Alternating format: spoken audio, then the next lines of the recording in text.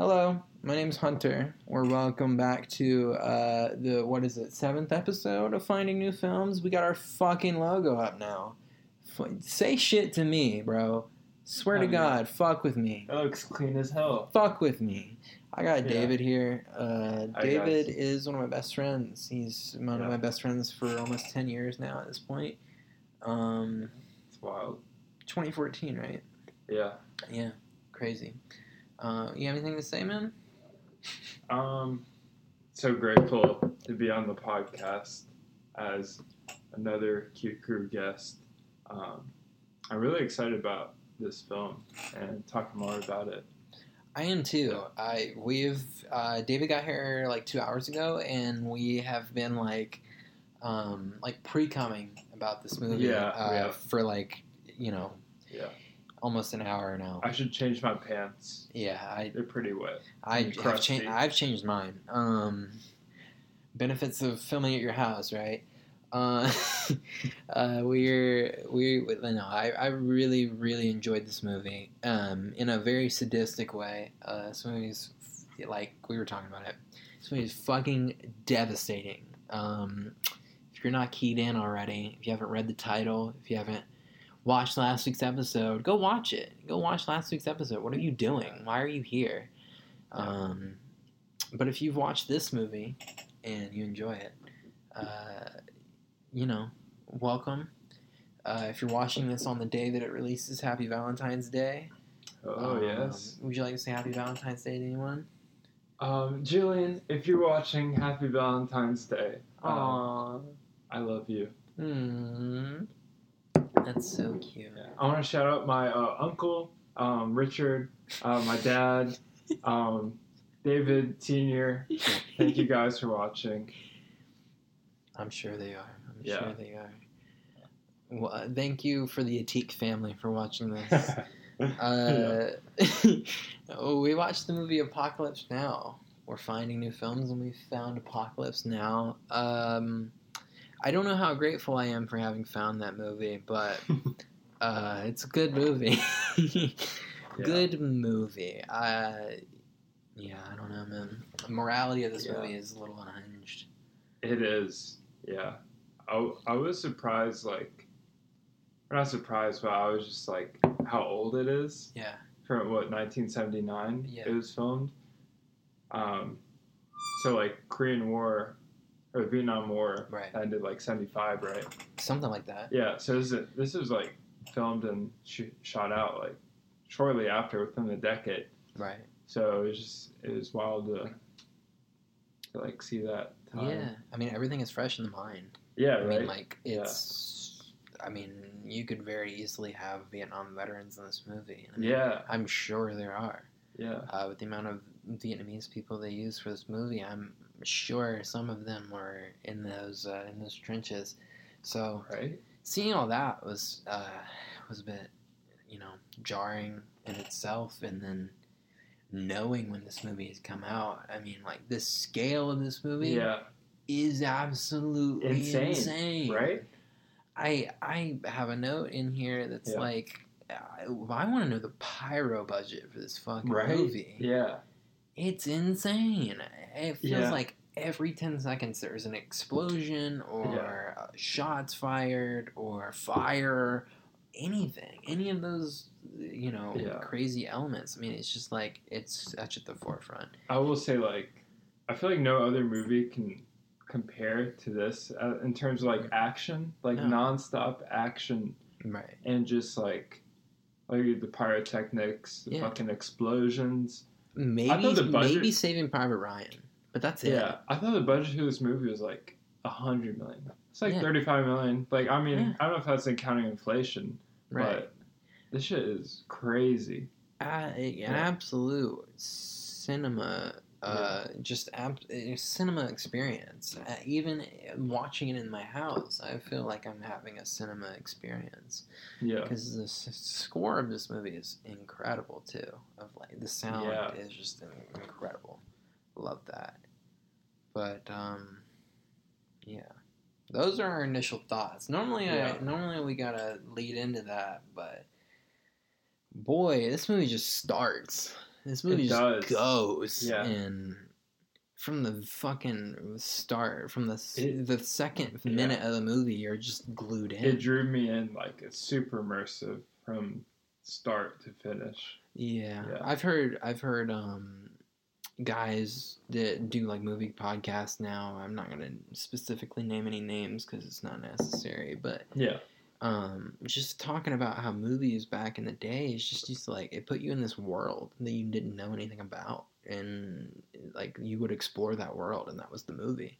Of you exploring this world you had no clue of. And this movie definitely fulfills that prophecy of being like, God damn, this shit is just potent. It's just potent. Yeah. But yeah. I think we should still go ahead and get into like the credits and the plot, and then we can get into our real thoughts, because I feel like we're chopping at the bits. We are to get into the plot. Yeah. So I'm gonna get through this pretty quickly. I'm gonna at least try to. Runtime of this movie is 147 minutes. It's double written. The writers of the movie are Francis Coppola and John Milius. It's directed by Francis Coppola. It is scored by Francis Coppola and his cousin Carmine Coppola. And the camera work is done by Vittorio. Jesus Christ. So, I'll try that again. Yeah. Vittorio Storaro. This movie is narrated by Michael Herr. It's not even Martin Sheen. This movie is narrated by Michael Herr. Yeah. And it stars Martin Sheen, Marlon Brando, Robert Duvall. The rest of the cast is filled out by Lawrence Fishburne, Dennis Hopper, Frederick Forrest, Albert Hall, and Sam Bottoms. Okay. Yeah. So now the plot. We got about 5 or 6 paragraphs to read, so I'll get through this quickly. The plot is as follows. During the Vietnam War, U.S. Army Special Forces Colonel Walter E. Kurtz has apparently gone insane and is waging a brutal guerrilla war against NVA and PALF forces without permission from his commanders.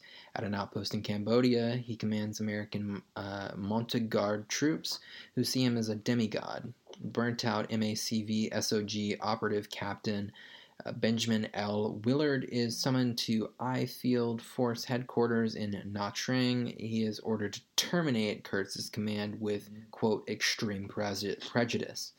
Ambivalent Willard joins a U.S. Navy River Patrol boat, PBR, commanded by Chief Petty Officer Phillips, with crewman Lance Sheff and Mr. Clean, to quietly navigate the Nung River to Kurtz's outpost before reaching the coastal mouth of the Nung. They rendezvous with the 1st Squadron, 9th Cavalry Regiment, a helicopter-borne air assault unit commanded by Lieutenant Colonel Bill Kilgore, to discuss safe passage. Kilgore is initially uncooperative as he's not received a word about their mission through the normal channels, but he becomes more engaged after discovering that Lance is a well-known surfer. The commander is an avid surfer himself and agrees to escort them through Nung's Viet Cong-held coastal mouth.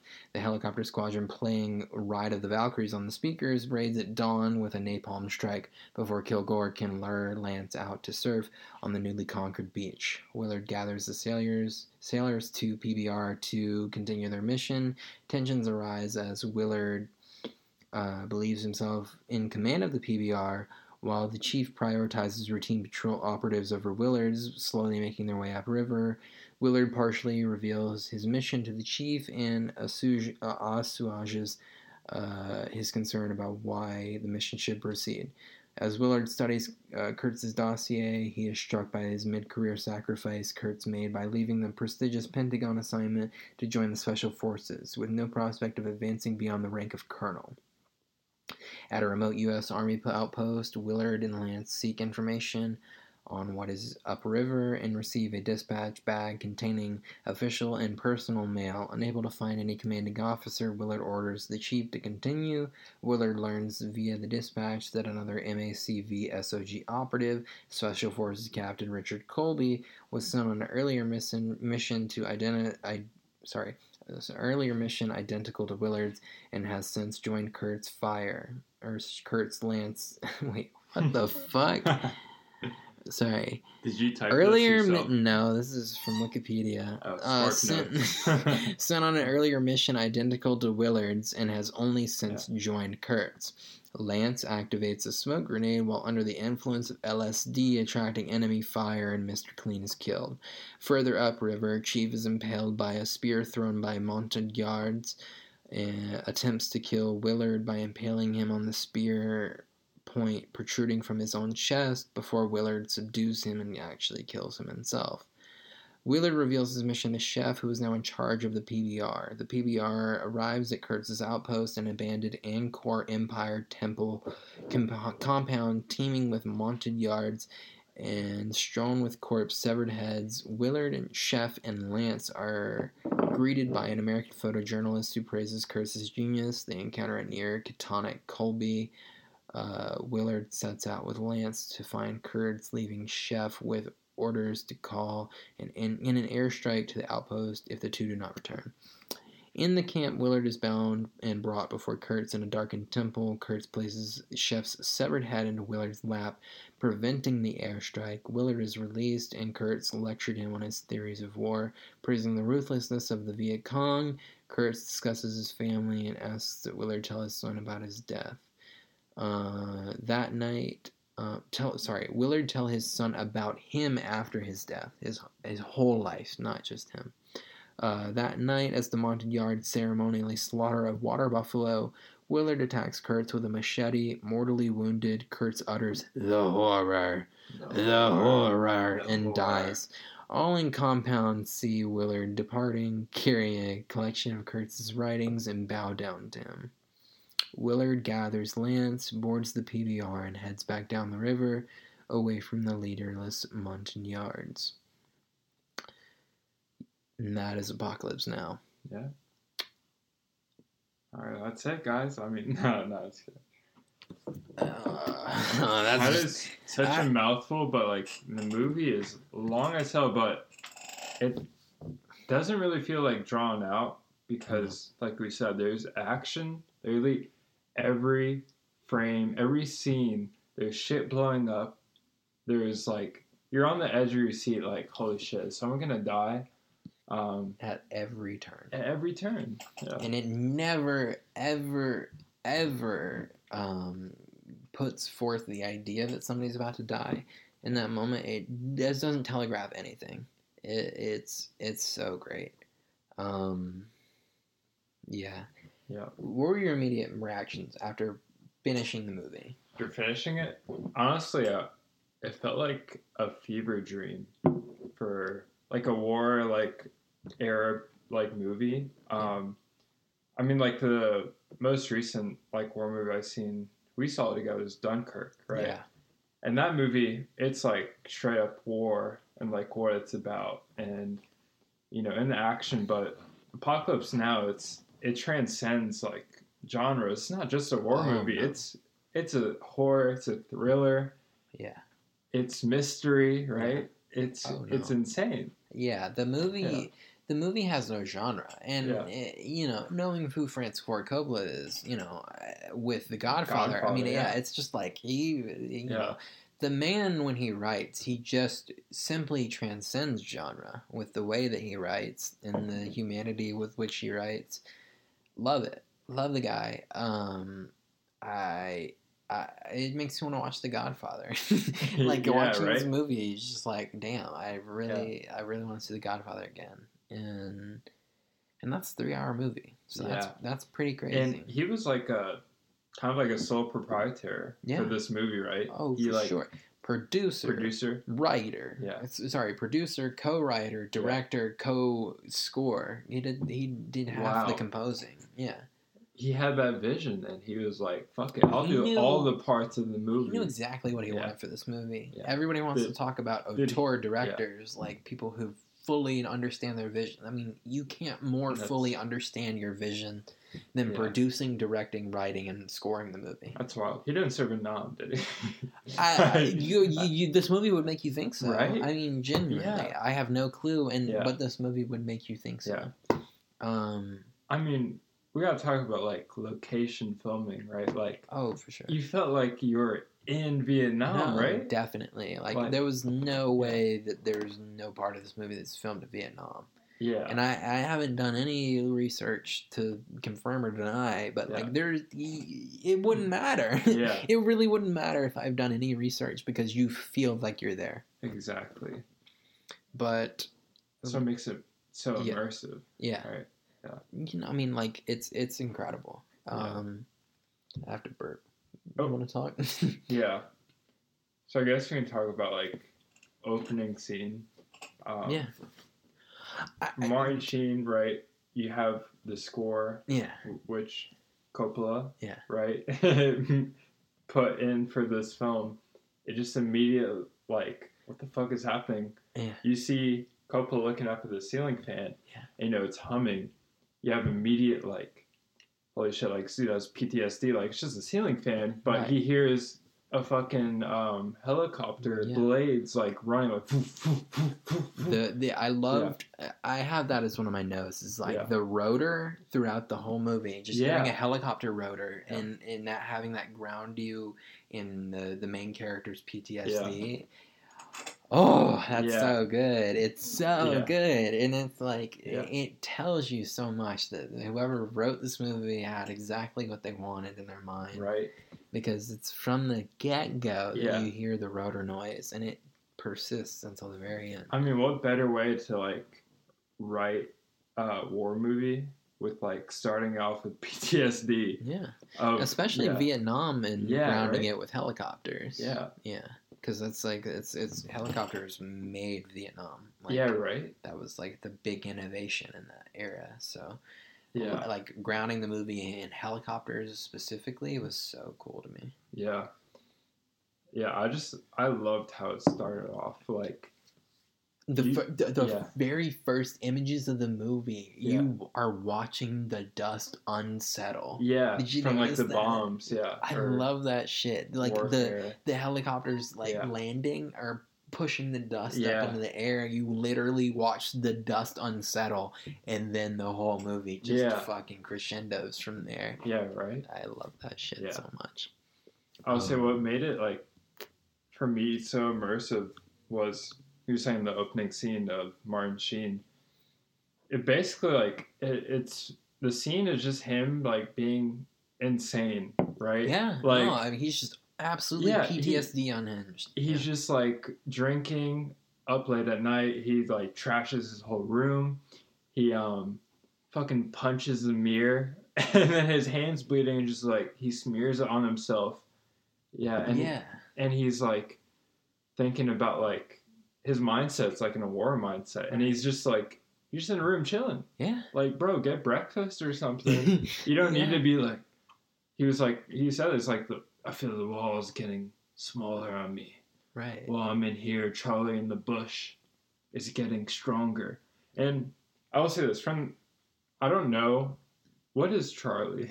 Who is Charlie? The Viet Cong. The North Vietnamese people. Because in this movie, Charlie is name dropped a lot, and it's like Charlie's really hairy. Oh God, that must have been like completely like disorienting from your perspective. I wanted to look it up, like who the fuck is Charlie? Is he like some great boss? So the Viet Cong, Viet Cong in military language, Victor Charlie. Yeah. So they call him Charlie. Oh, okay. Yeah, so it's just the way they would call out Viet Cong because it's VC, and then. In their language, it's Victor Charlie, so they would just call him Charlie. Charlie or random racial slurs. I heard like 5 or 6 in here that all refer to Vietnamese people. Yeah. So, you know, that's the time. I mean, this movie isn't very inclusive. As we'll get into, there's probably a lot of shit that's in this that wouldn't be. Shown or like in movies today? Probably. Yeah. I mean, you know, who knows? I mean, you know, that's all a different discussion for a different day. But, you know, this movie for what it is, I enjoy it. You know, we watched Taxi Driver on the first episode, and there was some really disparaging things said about black people in that episode, in that movie. So, you know. Yeah. Glad Daniel was there to respond to that type of stuff, but to have some inclusiveness. Right. Yeah. To give it a little bit of like, okay, we understand that it's a relic of the past, and I think I can appreciate it. I for sure can appreciate it for that. And also, I said the opening scene, he's in Saigon, right? Mm-hmm. And it's not even a war in Saigon. Saigon is South Korea. Yeah, right. South Saigon Vietnam, is no more after the war, right? Yeah. So I thought it was just like a cool like history piece, like Saigon after the war was ended, North Korea took over. At least I think we're not gonna speak in absolutes. I have no idea, but yeah, Saigon. I have no. Oh, you did. I did because I was like Saigon, like I've never heard of that before. Yeah, I've heard of Pyongyang. Yeah, now it's like a 3-word like city, like Oni something. Ho Chi Minh. Maybe. Okay. Yeah.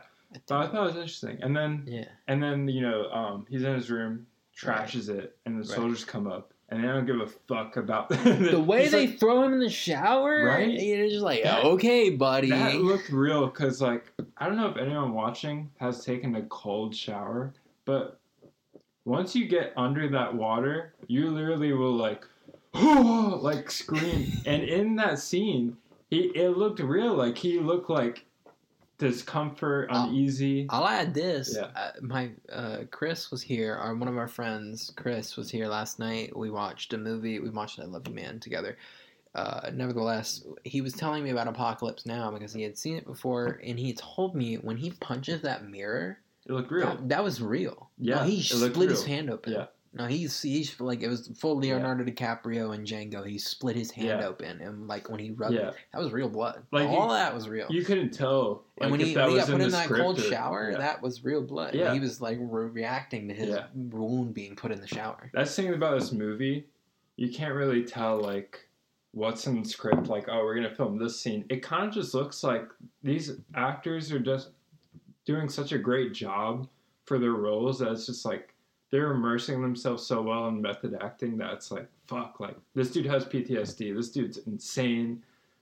I mean, Lawrence Fishburne is 14 years old and he plays the fucking like the trials and tribulations of a Vietnam soldier with like a great sense of like childlike wonder. Yeah, right. And for who his character is perfect. Absolutely perfect. Yeah. And to know who Lawrence Fishburne becomes later on, you realize why. Yeah. But I mean, Jesus. I mean, if you had told me in 1979, oh, that kid's fucking 14, I'd have smacked you in the fucking face. There's no way. Yeah, right? There's no way. Yeah.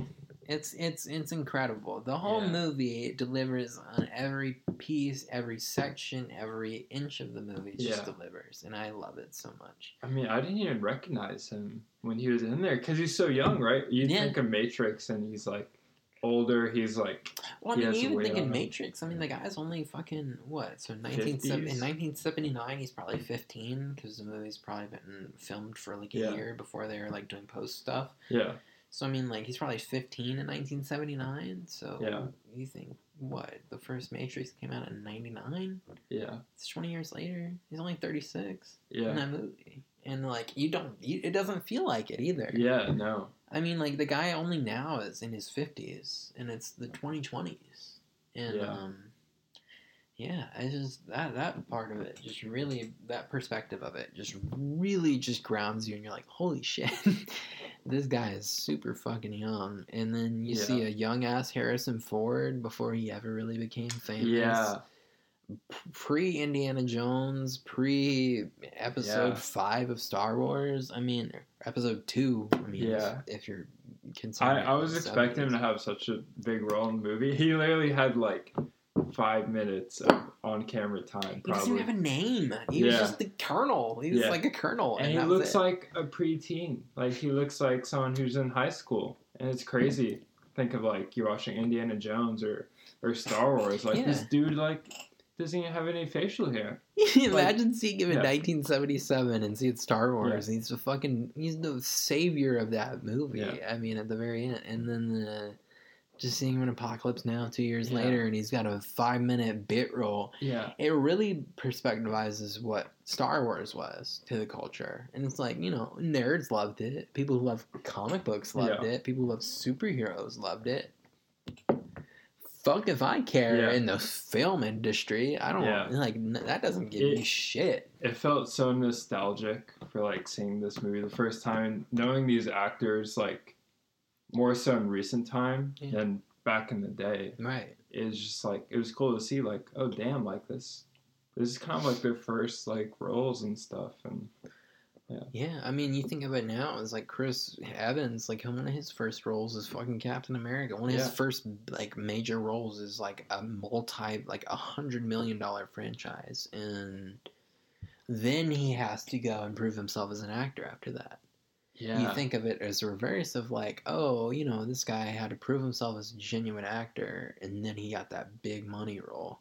And, it helps perspectivize the type of respect that you need to give to guys like Harrison Ford, guys like Robert Duvall, guys like Martin Sheen. I mean, freaking Martin Sheen took a heart attack for this role.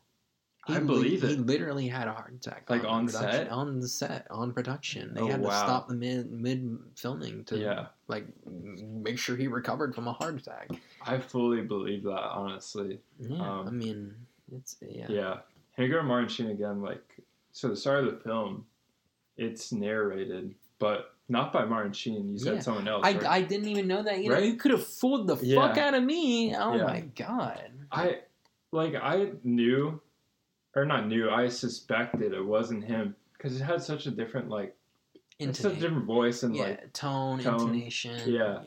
And I was just honestly, there aren't too many movies now where it's, narrated like that from the get-go. I mean, fucking Batman. That's the only movie in my recollection I've seen that's kind of narrated. And I thought it was cool to see, It's not, a utilized... technique or art in movies where it's narrated, because it is hard to do, but it fits this movie so well.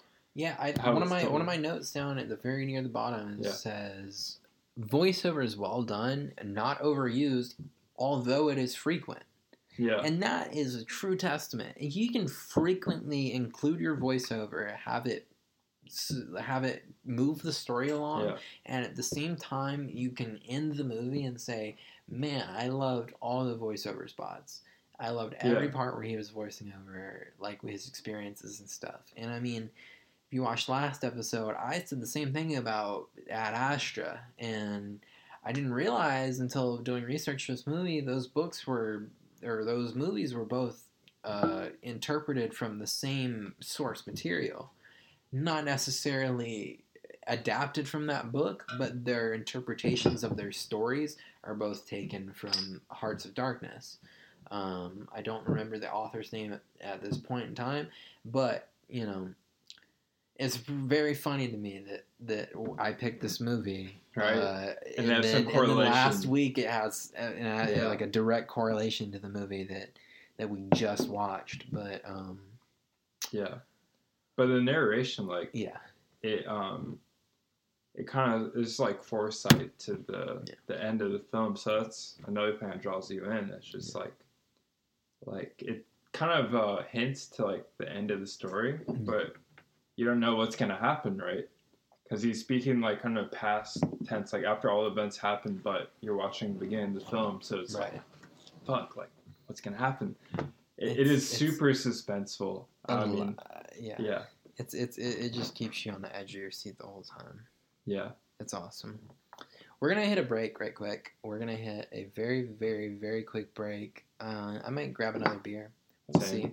I think I have 20 seconds, though. So we'll see you after the break. Thanks for tuning in.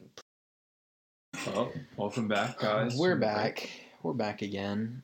All right, we're going to talk about our actual thoughts about this movie. We're going to really go in depth about our thoughts.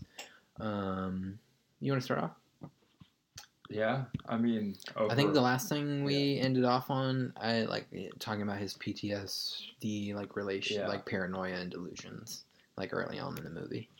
Yeah. And we talked about him hitting the showers, so... Yeah, true. So...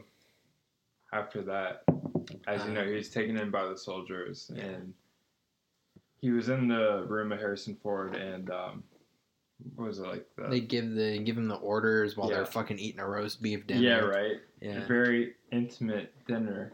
Eating like kings in a country that they're absolutely tearing apart. Yeah, right. Yeah, it was such a funny dichotomy. Yeah, and then they play the tape of Kurtz, which is like, I guess the villain or like the final boss of this movie. Right. It's basically feels like Bowser the whole movie. He does, yeah. And they play the tape, and he's basically gone insane, and then when you're watching this, when I watched it, it was like Martin Sheen, like, he's insane. Why are you guys giving him this mission, right? To like go out in the fucking jungle in the middle of this war and try to find someone like of this caliber, because he was like a high up like general, CIA agent, CIA agent. Marine assassin, and like go in and terminate him because it's all like off papers, right? Like he's gone too far, like he's not using sound methods anymore. Right. So we'll give you this mission, and after watching the movie like full out, like you kind of see watching back that like they knew that he wasn't like some James Bond character. Like he was just so insane, and he believed like he had this purpose, and he's like, yeah, I'll do it. Yeah. Yeah, and it was just I have to. It's my calling. I love when they were like playing the tape of Kurtz, like talking about the snail and the blade. He just completely zoned out and just like.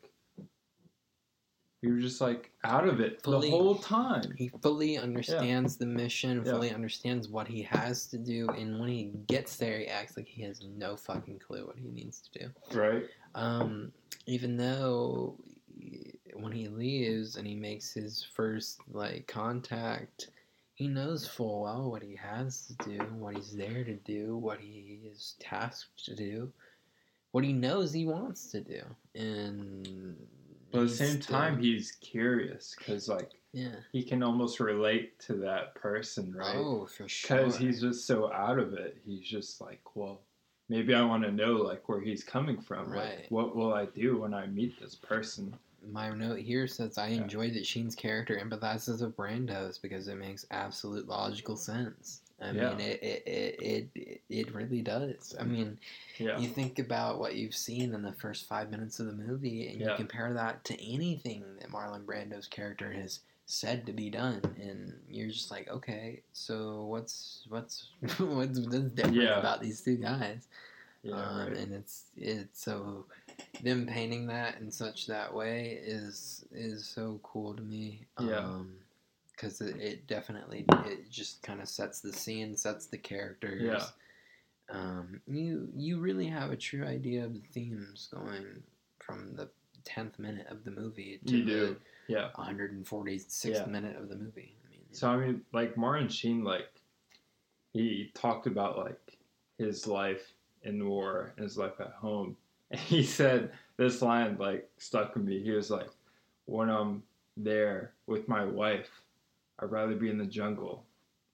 And then when I'm in the jungle, I'd be at home." But he said, like, he barely even talks to his wife. The only words he said was, yeah, when she gave him served him with divorce papers. Like, that's just clues you in on this dude's mindset right now. He's just like, he has understands, no purpose. He understands almost. That he has sociopathy. Yeah. Like, he understands that he's borderline a sociopath. And then he is starting to realize that once he's in Saigon, and he's like given those days where he just has to brew with his own thoughts. I mean, and he destroys his room.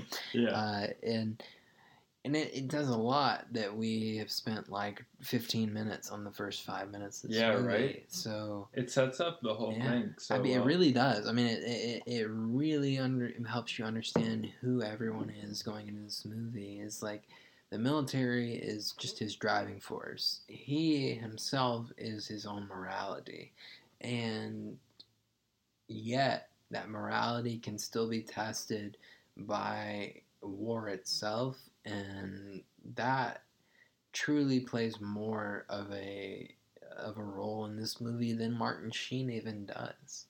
I mean, he's there for sure. I mean, he has a great performance in this movie.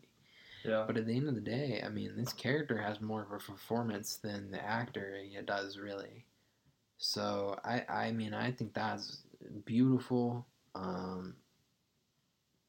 You have anything else to say about, like, the opening of the movie? Because I think we got to move on.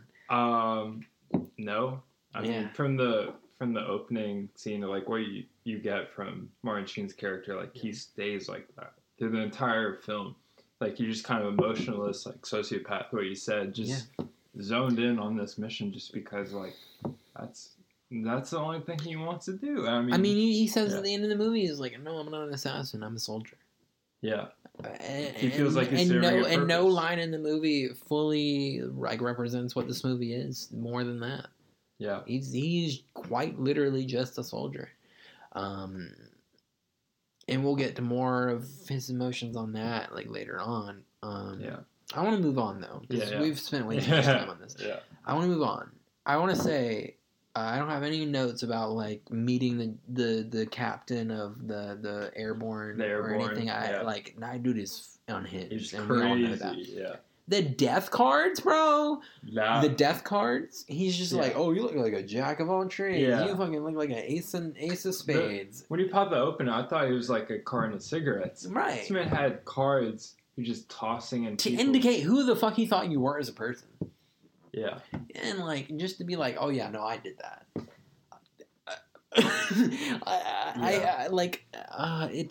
That was so crazy. I think it's such a great representation of, like, for sure, Americans in war. Like, we're just, like, out here, like, just shooting guns and, like, doing shit, like, shooting the shit. Like, this dude, like, throughout the movie where, like, you see him, he's just, like, like, just chilling, like, just doing what he wants to do. That guy just wants to do whatever the fuck he wants to do, and then there's a war happening outside of that. It's crazy. The loss in this movie is shown in such a surreal way. Yeah. Like, loss in general is so surreal in this movie. I mean, dude, when some of the guys from the actual boat die, I feel like I've lost a family member. Right? And, like, you feel so heavy, even though you've known the fucking war atrocities that they've committed. You still feel like, God damn, he doesn't deserve that. Yeah, because the whole time you're expecting, like, someone to die from the get-go, right? Yeah. But it's prolonged in the movie, so when it actually happens, it's like, damn, like, war is so unpredictable. I think like, this movie portrayed it so well. It's like, you don't know when you're gonna die, you know how you're gonna die. You're just out there, like, you know, using your fight or flight response, and you're just, like, shooting the gun, and, you know, a stray bullet or an arrow hits you, and you're just dead. And to speak again to Martin Sheen, like, he was unfazed of the whole thing. Like, there could be, you know, bullets blazing and bombs dropping, and you're just like, well, same thing with the airborne officer. He's just like, let me surf. Yeah, that was the craziest shit. It legitimately is. That really, really, really. I have the quote: "Charlie don't surf." I put that quote in there. Yeah, he was like, "Come on, man, Charlie don't surf. I'll fucking stay here and surf this 6-foot wave. I don't give a fuck." I thought it was so funny. He was, like, fanboying over Lance because he was like, "Hi, you're Lance the surfer? Let's go, Charlie, and go 6-foot peak." Yeah. Damn it, why don't you tell me that? And but that plays the view of, like, Americans in army or in war. It's like, we're the entertainment capital of the world, but at the same time, we're the imperialist capital of the world. Yeah. For a country that broke themselves off of imperialism, we are an imperialist-ass country, and that firsthand mixed with the superficiality of the like, celebrity culture that we read in. Yeah, that was so cool. It was a great representation of, like, what America's all about, and that, like, power and military. Like, when he called in the the napalm strike, he was just like nonchalant, like, yeah, America has way better technology, like fucking just call them napalm and just bomb these Vietnamese. And just all like, you gotta do. Yeah. All you gotta do is drop fire bombs on these people and they'll just die. Like, you're right. Yeah. No, that's exactly what will happen. Yeah. And he doesn't care. All he wants is to make sure that he hits those 6-foot waves. And the fact that he got them into the cove by tempting them to go surf, it's such organic. Everything in this movie is so organic. If, like, you know, Martin Sheen's taking advantage of this guy's love of surfing for his own personal gain to get closer to Marlon Brando's character. He's incredible. Yeah. And they use fucking Ride of the Valkyries by Wagner on their attack. That shit was menacing. I recognize that song. Yeah. Is this like the first movie to use that in like a war scene? I have no idea. Because like I recognize that like outside of any movies, and it's just so funny. Like, you know, you just have these attack helicopters. That's definitely become the like go-to song when you have an attack scene. Yeah. I love that. I hope this would be the first movie to do something like that because that would be awesome. I don't know if it is though. Yeah. Coppola, he was hitting it with the sound, the fucking score. He had a few needle drops. He had 2 Doors songs in this movie, and he had that song. So I think those were the only 3 songs that weren't like the score itself, but the Doors songs fit very well. It was right at the beginning of the movie and right at the end of the movie. So I felt like it was done very well. Yeah. But like I really like at this stage of the movie, you really sense a progression and like an epic, like he's going through almost journeys or tales where he's meeting new characters. He's progressing himself because, I mean, he's the main character, right? Right. And he's like, he's going through these steps to get to his mission. And it was cool to see, like, he gets point A, point B, point C, point D. I mean, you see his whole, you know, any major arc that happens in this movie is fully realized and seen. I mean, you got 2.5 hours to deal with here, and you know that's 100% enough. And and the fact that they went back and put more into this movie is a little insane to me. Yeah, I mean, you know, after watching this movie, can you imagine like 50 more minutes of like anything in this movie? Because I mean, there never feels like there's a lull. No. But it's like, what else? Like, could you put in like just more? I literally don't. I don't know. Yeah. I wonder that about the Redux, but I don't know that I'll ever watch it. I don't need to. Like I don't feel that I need to. I mean, it's kind of just like when Zack Snyder made Justice League. It's like, why is this 4 hours? Yeah. You know this doesn't need to be 4 hours. Yeah. There's nothing that you could have put in here that could convince me to watch another hour of this movie. Nevertheless, you know, the original movie, how it is, I love it. It's awesome. Yeah. I think, okay, so my next note was that we've already talked about it, the consistent use of the helicopter sound in the score. Yeah. We talked about the Rise of the Valkyries. We talked about Lawrence Fishburne being 14. The aerial cinematography. Crazy. It's 1979. Crazy. We need to remember this. Yeah. We need this has to be 100% considered with this movie. This is 1979, and the amount, number one, and two, the quality of aerial cinematography that they're able to get in this movie. It's insane. Unrivaled. It just feels like you're in the war, like you're with these helicopters, like going to drop on a landing zone or like a war zone and fucking fight, and it's just insane. Because like you think about the budget again, like I was thinking about the budget, like shit must be outrageous. It's like 30-something million. I mean, we don't know again inflation, but still, that's crazy. They have these these like I literally have piece. I have one more note in between this, but I have this note. I wonder what the amount of the budget was dedicated to strictly to pyro. Yeah. Just strictly to blowing shit up. Because when they're filming in the helicopters, like it feels like you're in there, right? I don't know behind the scenes, but like I feel like they did film it in the helicopter. There's no there's no way. I don't there's know. No CGI. There's no green screen. I've seen the CGI in Star Wars. That was 2 years before. Yeah. And I've seen the original cut of Star Wars without like the added George Lucas bullshit from like the 2000s and stuff when he went and reanimated the movies and stuff. I've seen the original.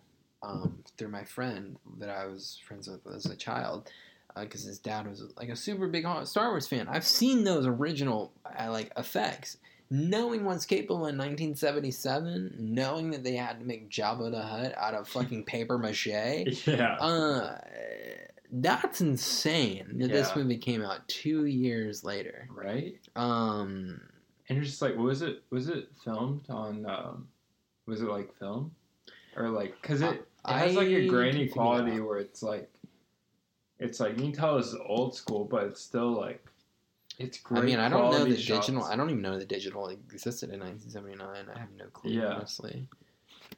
But that just added to the nostalgia of it. It's just like you have this like great like old school film quality shots of these helicopters in the sky and these great landscapes where you feel like you're in Vietnam or like, Eastern, like, Asia, it's amazing. Like, I was not expecting that watching this movie.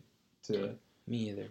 I really expected this movie to be like a caricature of what Vietnam was like, and I should have expected more from the director of The Godfather, but who knows? Next note.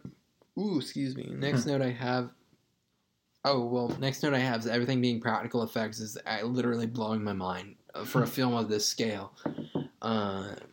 We already touched that. I don't even think that's the whole like 5 minutes, last 5 minutes. So realizing that Captain delivering him to Brando was just as bad as Brando himself, the leader of the first 9th Division of airplanes, of like the helicopter guy. Him realizing that he was just as bad as Marlon Brando, his character, like the big bad villain.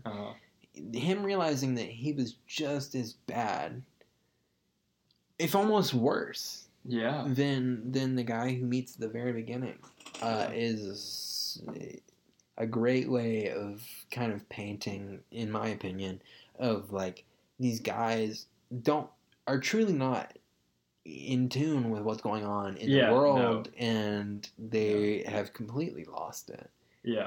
I mean, I think that's like great representation of like life in that setting of war, because you're just like, it's such a great jump from going to your cozy American lifestyle to war, where you're just like, you can't forget about all your like privileges and amenities. You're just some dickhead.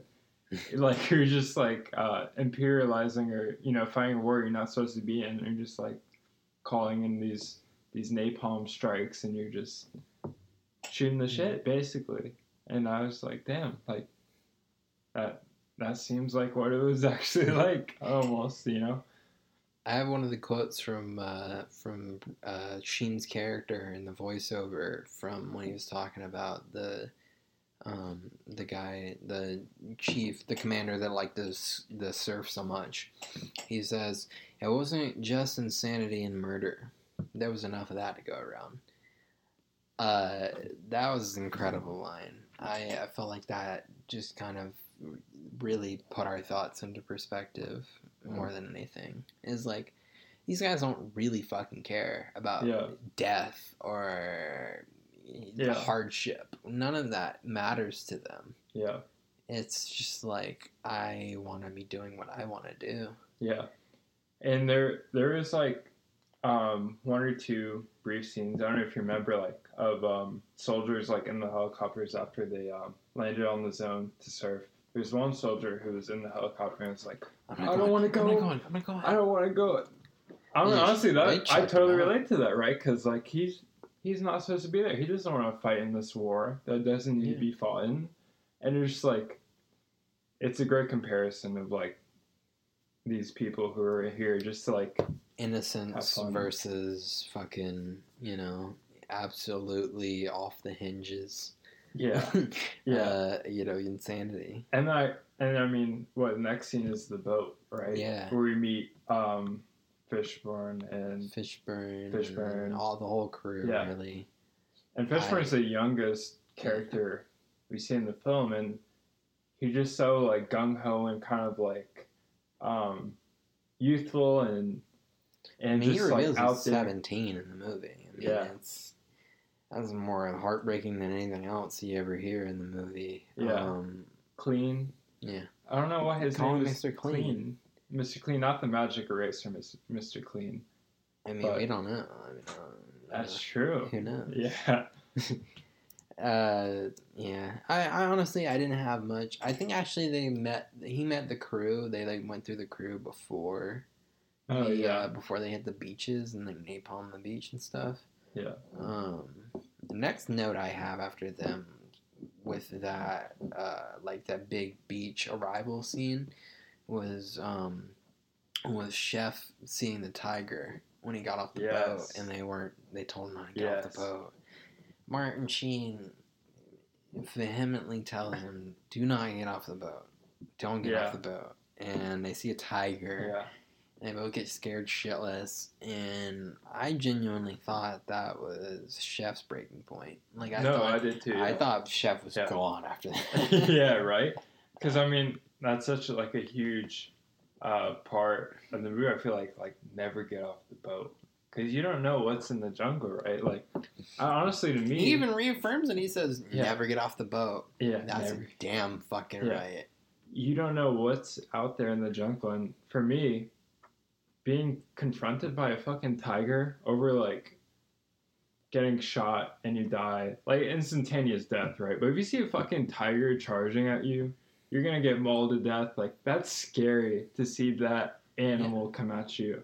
And it's just, like, unknown because he was going out there for mangoes. Yeah. Like, it's just, like, goddamn, you don't know what's out there. And it's just, like, he's like, nope, I don't want to do this. There's so many humans out there trying to kill him. And the fact that a tiger was almost his end is, like, devastating to him. It's like, well, fuck. I've been out here for so long. I've seen so much violence. Yeah. I've seen so much unhinged shit. The fact that a fucking like big cat was almost the end of me is like, I don't know. I think that would send me off the edge a little bit too.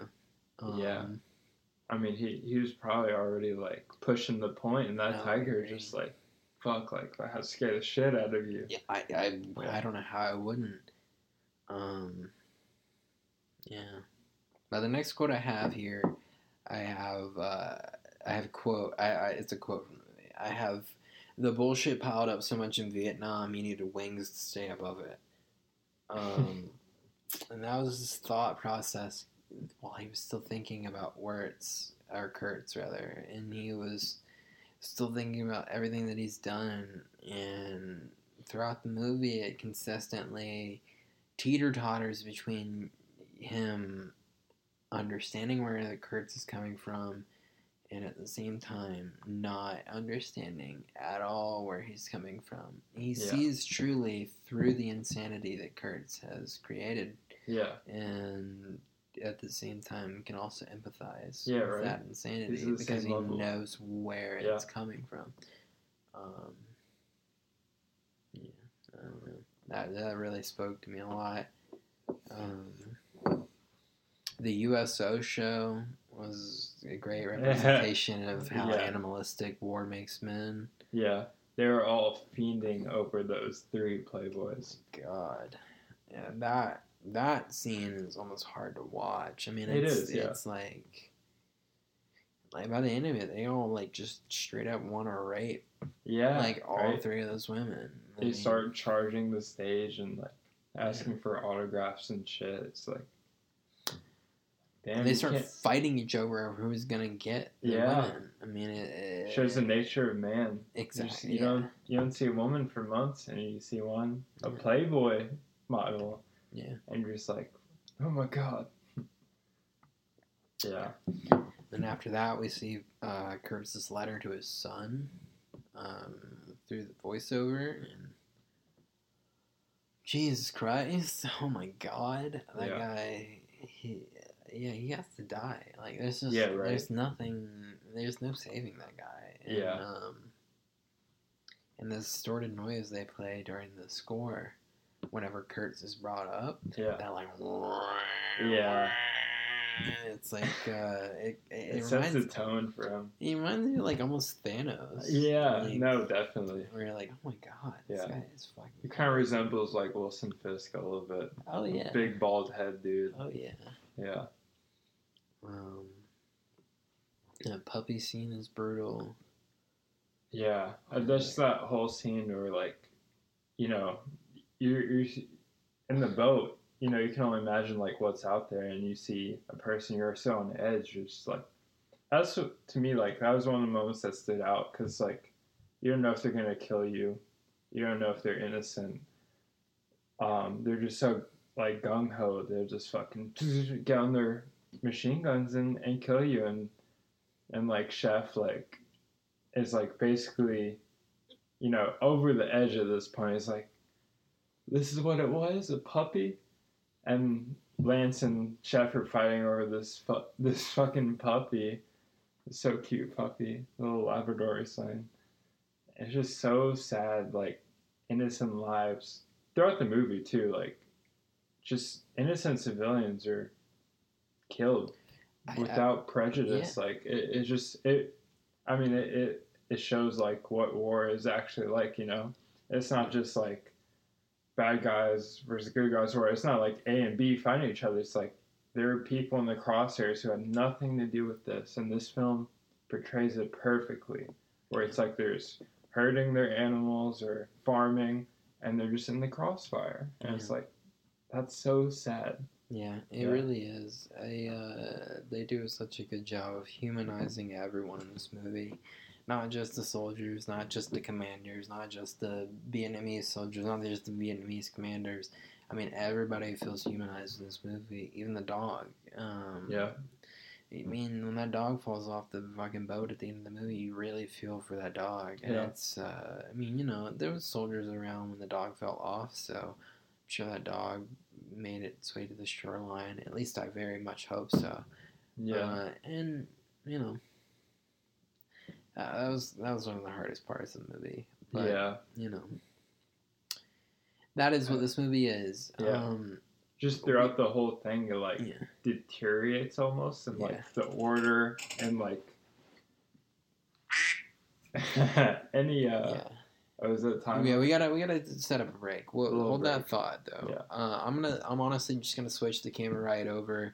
We'll be right back. Yes. We're gonna be right back with the end of our thoughts about the end of the movie. Then we're gonna talk about the themes, and then we're gonna talk about the like how we rate it on our list. And then we'll be back after that. But definitely stick around for that. We'll see you then. Cool. We're back for the last bit. Yep. At the very most, it's going to be like 25 minutes. But we're back nonetheless. We're back nonetheless. Bro, that fucking scene where Roach pulls out the fucking China Lake, the grenade launcher, and Echo sound located. The dying Vietnam soldier. That was insane. I said the China Lake scene made Roach look like a bad motherfucker. Yeah. And then you have, quote, you know who's in command here? And he just looks down and he goes, yeah. Yeah, never reports back then. So that's what I was saying, like, the progression of the film, it starts out where it's, like, stable, like, you have, you know, commanding officers, soldiers, like a whole plan, and it gets out, it's like, it's more murky. You have this, like, Jack, like, insane airborne officer, and then you're here where there's no one commanding them. they're just fighting. Rogue's just like taking a nap mid-war, and just and they're just like, "Hey, we need your grenade launcher." Yeah. I love that. I love that the further you go up and the more the captain of the boat is like, hey, I don't know if we should be doing this. Yeah. The more and more the direction becomes murky for everyone. Yeah. Not even just Martin Sheen's character, because you know his task from the second the movie starts almost.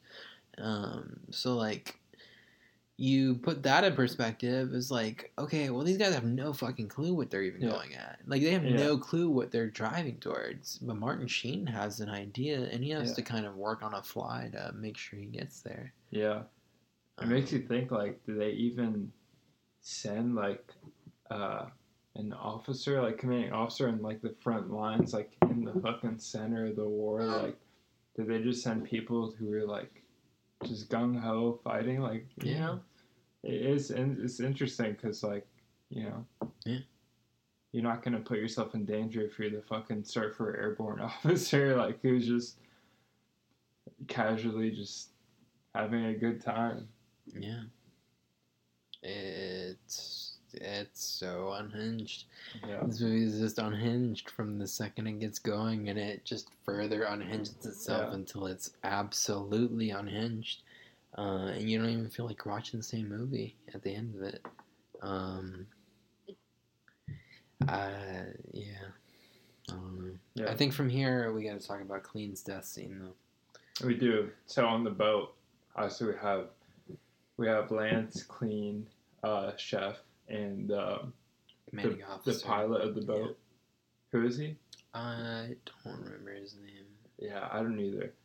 But basically, like, I don't know how they're surviving through all this shit. I guess they're just like, because you're not in the jungle, right? You're on the river, so like you're kind of more low key if there's like guerrilla warfare where you're just, you know, just cruise on the river, right? And then they go through shit all the time. What's his name? Pops up pink flare or like a Lance. Yeah, Lance. Yeah, Lance is basically he's tweaking. He's tripping the fuck out. He's tripping the whole time. He's a surfer. Like he's just in his own world, which we'll get into later. They got that mailbag though from the people when they met them at the bridge. That they like the last outpost. Yeah. The last like American outpost before you get to Cambodia. They hit that bridge and they get a mailbag and they get some orders for Martin Sheen's character. And the mailbag has orders, Martin Sheen's character gets orders that, like, you know, so we sent somebody else on the same mission, and now he's a part of the cult. Yeah. And then otherwise, the other guys are getting like great mail from like their lovers, their family members, whoever. Yeah. And you know they're in a great mood, and then fucking dumbass Lance fucking starts throwing like colored flares into the air, like pink flares and shit, and he's high as hell probably off that pink fucking Damascus weed. I don't know what it is. I don't know, man. But the juxtaposition of that gets Clean killed because they get ambushed, and the hardest part about that scene is the tapes. And this is the only part of this movie that made me cry, and I think that says a testament to what this whole scene was. You learn early in this movie, this kid's 17. You personally hear his mother describing what his future will be like, describing what his future could be, describing what she wants for his future. Like grandkids. They're going to buy him a car when he gets back. They're saving money to buy him a car. Yeah. And nevertheless, the visual you see is his lifeless body wrapped over a fucking MG machine gun. It just showed how tragic war is, right? And then the fucking reaction of the captain of boat. Yeah, because right. you understand Yeah. through visual language alone Yeah. that this guy sees this kid as his fucking son. Yeah, because he's like middle age, right? And you see Yeah. this fresh teenager who hasn't even experienced life, and he's out in a war zone, and he's just He's look just like on youthful. his fucking face. He's a free spirit, and he dies, and it's like that look that right? they hold on the captain's face, man. That will never leave me. I mean, he looks so fucking in shell shock. Yeah. That makes me sad even thinking about it. Exactly. It makes me so sad to even think about it. Yeah. It's so sad, like, imagining you have, like, a whole future planned. Like, you know, like 60 plus years and you're not even 20 yet. And you're in this war, you're fighting for someone else. 18 yet. Yeah, and you die tragically like that. And it's just like his mom saying those tapes, saying, like, everything he's going to get when he gets home, like his future plans. It's all just like poof in thin air. And they even build off that when the captain of the ship dives and he looks at me and goes, "A spear?" Yeah. He's in so much shock that something so primal was the cause of his death. Right. He's missed so much gunfire at this point. He's like, "Are you fucking kidding me? A spear is what kills me." And he lets that really, like, murk his whole morality in general. I mean, he tries to pull Martin Sheen's character into the spear. Yeah, when that happened, I was like, is he trying to kill Martin Sheen? Like, he just he was so fed up with him. I feel like the whole time, where he's just like, what am I doing this for? Like, you're technically like the higher up person, but like this is stupid. Like, what's the mission here? Like, what are we doing? By the end of it, he has to think like, God damn, I was really just a pawn in this whole thing. Yeah. What was my whole actual mission through this whole thing? Like, I literally am just a pawn in this. And I thought it was such a powerful moment. It's like, in your moment of death, you show so much resentment and like hate for Clean dying, because he witnessed that, and like that was like this aftermath, right? And he's like, fuck, like a spear got me, like what am I even doing here? And he's like trying to kill Martin Sheen's character because like he's the reason why they're all there.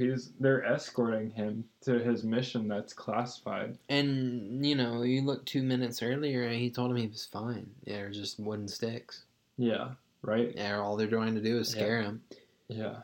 Yeah, and I mean, I don't know. I think there's a good justification for why he feels the way he does. No, definitely. And I think that's what's great about this movie. You can kind of understand where everyone's coming from. Yeah, exactly. They all have their... I mean, even the Vietnamese. I mean, even the Viet Cong. I mean, like, the Charlie in the movie. You can fully understand where they're coming from. Yeah. Like, these people are invading our land. Like, yeah, right. No matter if we feel like we're communists or not, like they are 100% invading our land. And I can't say enough about the humanity of this movie. Yeah. But I feel like we do need to move on though. Yeah. So now we have Lance. I feel like the next part needs to be like, the USO show is funny. Like we should touch on that. The USO show, I think we may have touched on it. We did. But the USO show is very funny. Yeah. More than that, I don't want to be very funny. It's also devastating. Yeah. But the movie after fucking Clean dies. Yeah. That movie turns full on to darkness. It does. Yeah. And justifiably so. Yeah. You see Clean die. You see the captain die. All you have left is Chef and Lance. Lance is still pretty despondent. I mean, through the whole movie, he's despondent. Yeah. But especially in this scene, it's just like, oh my god, this guy is off the fucking hinges. Yeah, By the time they actually get to Brando's character, you have to think he's gonna get sucked into it. Yeah, because he's like, you can imagine he's still like tripping off his acid, because you get to like the temple wherever like Kurtz is like the god basically of these natives, and that was so funny. Lance just like fully like he just went in. He walked in and just like did what the fuck ever. He just joined the clan. Like he didn't need any information, any like influence. He just joined. They like made a funny face at him. He's like, "Yeah, these are my people." Yeah, right. I have a note that says Lance is definitely joining the cult. There's no way. There's none in my mind. That photographer though was creeping the fuck out. Right. That photographer did a great job. He did acting because like. Oh my god, I wanted to punch him in the face so bad. I did too, yeah. Oh my fucking god. He was such a fanboy for like... It's not even that. It's like the fanboy for who he's for. Right. Like what are you diffusing? What are you defending? And what he's defending? Like, do you know? Like, so much more gross. Yeah. He doesn't even really know. He's just like, oh yeah, this guy talks in poems. Yeah. This guy reads poems out loud. Yeah. That's so scary. And there's one scene where he was talking to Martin Sheen's character. Let's fast forward a little bit. Go ahead. But Kurtz like is reading from his book of wisdom or whatever. His poems are like proverbs. And the photographer is like preaching to Martin Sheen's character, and Kurt's straight up just like, stop it, you fucking mutt, or whatever. Like he said, fucking like, mutt. Yeah, like he's God. Like white knighting her. You know what? I have a thing written from that. He goes, the world doesn't end with a bang; it ends with a whimper, and with a whimper, I'll find my way. And he walks the fuck away. Yeah. And that's the last you see of the photographer in the movie. Yeah. I thought that was incredible. The world does not end with a bang. It ends with a whimper, and he whimpers the fuck away. Yeah, incredible. That's true. But yeah, what were you saying about that? Basically, photographer is sucking his dick, riding hard. But like, as soon as you get to like where Kurtz is in like his like clan or whatever, it's just such a huge tone change in the movie that you don't really expect, because like it starts off like the whole like 3/3 is such huge war centered scenery. You just don't expect like this cultish like kind of mystery. I mean, it's the full last hour of the movie too. It is. Yeah. It's the full last hour of the movie is stuck with him being trapped by these people, being, almost indoctrinated by these people, and fully 100% controlled by these people. Yeah. And on that note, like when Martin Sheen's character first meets Kurtz, I thought it was so fascinating. Like, like the photographer and like the other special ops agent who was sent on the similar mission to Sheen, fell to his power persuasion. When Martin Sheen's in there, he's like, well, where are you from, son? Trying to relate to him, like, I'm from Ohio. Like, I know Ohio. I've been in the river. You know the river? Yeah. He's trying how far away are you from the river? He's trying to like put his guard down, persuade him.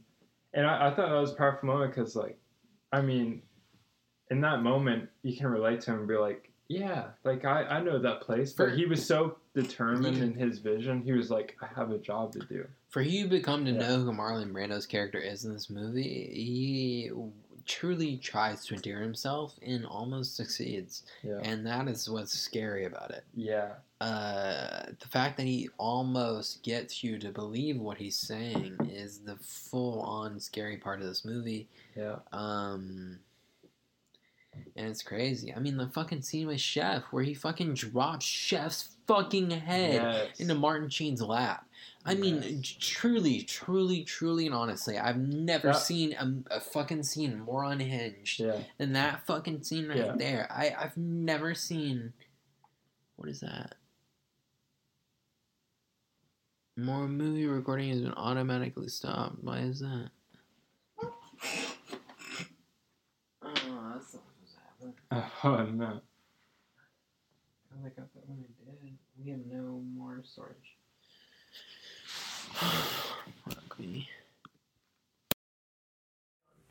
So my next point, the part where Lance says it's okay, and there's literally a naked body like hanging and like doing a 180 behind him. Yes, I remember that. It really, really, really signifies that nothing is okay. Yeah. Yeah. I think they did a good job. Yeah. And that was like one of the first things you saw, and also you're like going across this temple or whatever, and there's like severed heads, dead bodies. Yeah. And it's like, you know, you go back to the opening scene where the officer's like, Kurt's methods are unsound. Yeah. And you're like, holy fuck, they are really unsound. They're very unsound. I don't know what he's doing, but there shouldn't be this many severed heads. Yeah, no, and nowhere in the world should there be this many severed heads. Yeah. My next note says, there it is! From Family Guy, when they announce the title. If you look in the background of the natives, they have one mantra, and that's Apocalypse Now. So I was like, fuck. I was like, that's fucking sick. Yeah. I can't disagree with that one. That's pretty cool. Next note is Lance is definitely enjoying the cult. Next note after that, not Chef! Yeah. That truly was revolting. It was a twist for me, or unexpected, because, you know... Literally, he dropped the head on his fucking... in his hand, in his lap, and I saw who it was, and I was like, no! When Martin Sheen left the boat and was telling Chef, like, if I don't come back at 2200... here's the code, drop the bombs. I was fully expecting him and everyone else on that island to die. But they fucking went over there, intercepted him, killed him, severed his head, decapitated him, and put it on his body. Used him as psychological and that was warfare. like one of the first times in the movie you saw his character like actually shocked, because that was basically the last person that he actually cared about. Yeah, I mean, Lance is just... He's just out of this world. Like, he's not there. And you see that when he just joins a cult without any thought. Like, he just falls in and just... Yeah. He's another person. That's where the world doesn't end with a bang. It ends with a whimper line comes in. Kind of like right after that, he's like listening to Martin Sheen's character. I don't know about it right after that, but like maybe 5 minutes after that, he's listening to his character, Marlon Brando's character, like really talk about like the loss of war and like the casualty of war. And he says the world doesn't end with a bang; it ends with a whimper. After he gets fucking scolded by Marlon Brando, and and then Marlon Brando after that has the quote, and he says, "You have the right to kill me, but you have no right to judge me." And that might just be the most profound thing in this whole movie. Yeah. To me. Because throughout this whole movie, I've reserved the thought, Martin Sheen is no different as a character, as a person, as a human being, as Marlon Brando's character. Yeah, and they are the same person. They are, yeah. And from the get-go, you get the idea that he does not see what the United States government sees in the need to kill this man. Yeah. Until he gets there. Yeah, right. And he really sees it for himself. Yeah. And he really changes his mind after that. Yeah. Knowing exactly what he needs to do and what he has to do, what he eventually does. Yeah. And I love the process of having him figure that out, because it's all visual. Forget a voiceover. He doesn't give anything away in his voiceover. Yeah. And if you watch last week's episode, you'll know the same thing happened in Astra. The guy has psychological evaluations, and he passes every one of them, even though he is full well honest with the system itself. Yeah. And they know that he's not honest. And they know that he's being honest. And they know that what he's telling is the truth. Yeah. And yet, still, they process him for a passing of the evaluation. And they allow him to continue the mission. Yeah. And that, I feel like that insanity, like, when they show him like basically as a prisoner in these like just no room cages, like bamboo cages, where he's just being fed water like once or twice a day, probably, and rice. Like, he still knows that he has a mission to do, and he's determined to do it. And I just thought that was like, that's powerful. Like, from the start, like, he's no emotion, and he got to the end, and he's just like, I'm doing this. And I was like, I agree. Damn. The visuals in the end of the movie are incredible. Yeah. The visuals in the beginning of the movie are incredible. The visuals all throughout the movie are incredible. But specifically in the end, the use of darkness in that movie is so well represented. And the use of half darkness, the full light, and the full darkness just paints more of a picture than anything you could have said ever will. Seeing him be the prisoner of war fully in the light, seeing him see himself in Marlon Brando's character and being the half-light when after he kills him, and then him seeing himself in the full darkness when he's about to take over that role before he actually walks away and decides that he doesn't want that. Yeah, he was looking at like his memorabilia, and he said like, or the beginning of the movie, the officer was like, if you do this, you'll be promoted to like a high commanding officer or whatever, and he's looking at his accolades, his memorabilia. I just thought it was fascinating. He's like, I'm not even like in this. I'm not even in the fucking army. Yeah. I'm just doing in the machine. Yeah, and can we talk about the cow? Or I have that as one of the things. It's like the bull? Was that a real cow? It was a water buffalo. Water buffalo? Did they kill that? That was in real life? Was literally my interpretation of it. Like, they actually killed a water buffalo. That's what it looked like. That's genuinely what it looked like. Again, this movie is set in 79, and, you know, now with, like, I don't know, animal laws or whatever, or just, like, the welfare of lives in general, a movie wouldn't kill an animal on screen. But in this movie, it looked too real. Very too real. And it just made me think like, oh, it's too old school. Did they kill the animal? I feel like they did. And it was very disturbing and gory. And I was just like, it added to my feeling. What did you find? Coppola defends killing live water buffalo for film. Okay. That makes a lot of sense now, because there's no way they CGI or special effect or makeup. You took my whole shit out of my mouth. Yeah. That was fucking insane to me. That was the most uncomfortable I felt in a while watching a movie, because it's like, that animal looks like it's being killed. And it is. I don't condone that. I mean, at all. Yeah. I'm beside myself right now, knowing that that's real. Yeah. I will end it with this. Just my thoughts about the whole shit. I have a note about it. I said I love the side-by-side comparison of the bull being struck down. Knowing that it's real, though, I hate it. I'm just going to finish my thoughts because I need to get through this. I have talked about this movie a little too long. Next quote says, quote, the horror. The horror.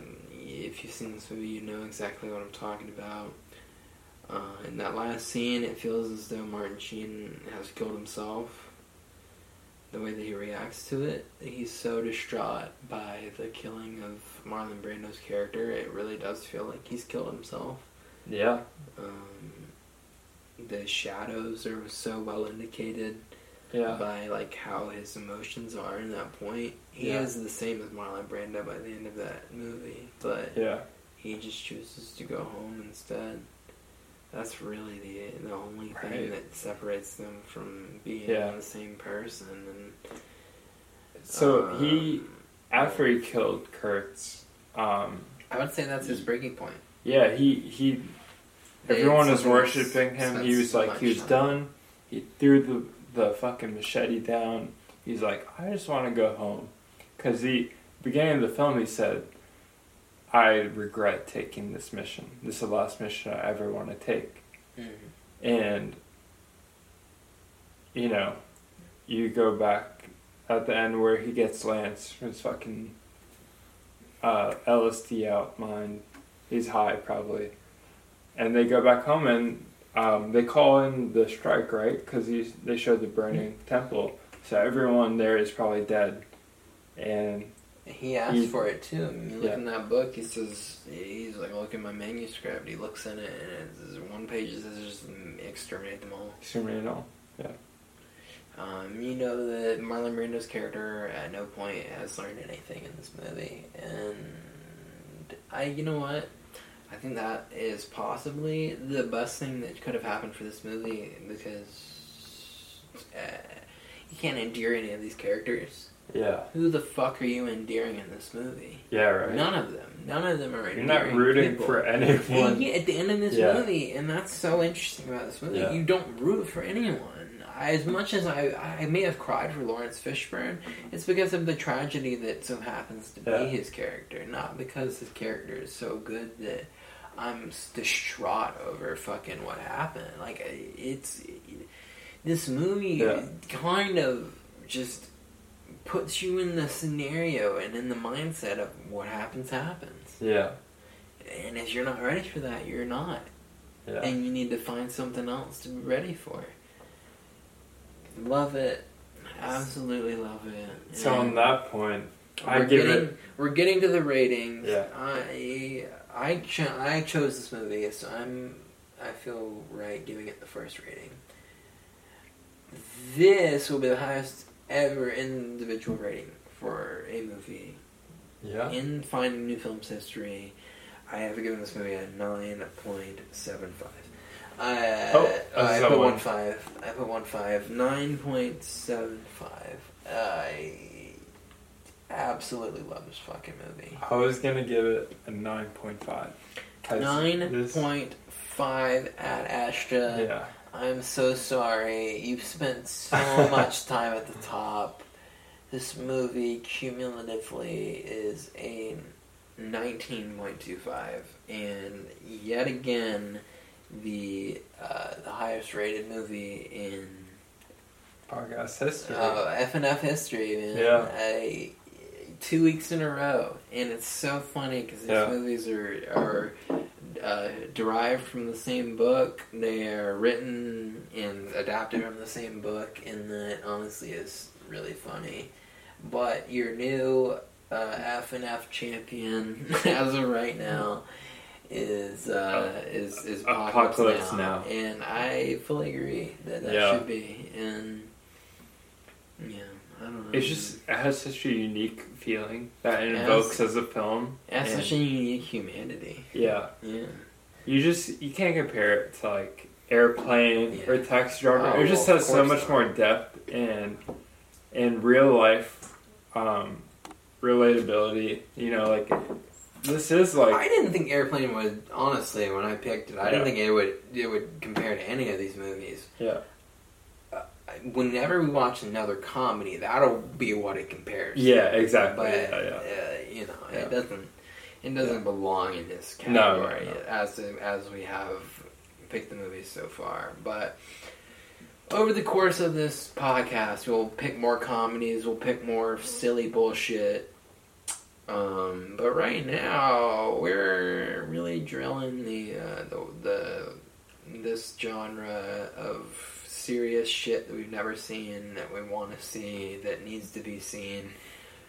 And I'll be straight up. I mean, this movie, I feel like this movie needs to be seen. Yeah. I mean, it does. If anybody wants to have an opinion on war, on soldiers, on any aspect of war whatsoever, you should see this movie and understand where this movie is coming from. Even if you don't like it, you need to understand where this movie's coming from. And I mean, that's really all I can say. You have any closing thoughts? it's not for the light of heart. I like agree. It's heavy. Yes. It's a full immersive experience. I think you'll be grateful for watching this film because it's very well made and thought out, and it's just a great piece of cinematography history and cinema history, like writing wise, cinematography, writing, action, directing, cinematography, set pieces, pyrotechnics, costume design. Every part of this movie deserves recognition, and the fact that it nails it in every aspect is why this movie is number one on the Finding New Films list. I mean, genuinely and honestly. We will find another movie that we agree that is better than this. With the ratings we've given, I don't know how quickly that will happen. Close margin. Very thin margin. Literally almost have to be perfect to have beaten this movie. And I will say, without a shadow of a doubt, this movie is close to perfect. Yeah. And I truly believe that. And I agree. Yeah, so, I mean, we're finding new films. We'll continue to find them. Yeah. We'll find them in every crevice. I mean, we've every watched nook, comedies, every comedies, thrillers, dramas, situational dramedies, romantic comedies. We'll continue to find shit in crazy crevices of the world. I will watch sport movies. I will watch anything. We will see the movies, and they will get compared. They may not be as great as this one, because this movie is incredible. But we will find new films. This has been David. I've been Hunter. You'll see me next week in the chair is up for dispute. I have no clue. I don't know who's going to be there. There'll be a new guest. We'll see, though. You'll see, and I'll post about it on Instagram. Follow us at Finding New Films Podcast, I think is the name of the thingy. Give me 1 second. It's yes, it's Finding New Films Podcast on Instagram. You can also follow us at the Q Crew Productions on Instagram. Subscribe to this channel. Like this video if you liked it. We put a lot into this.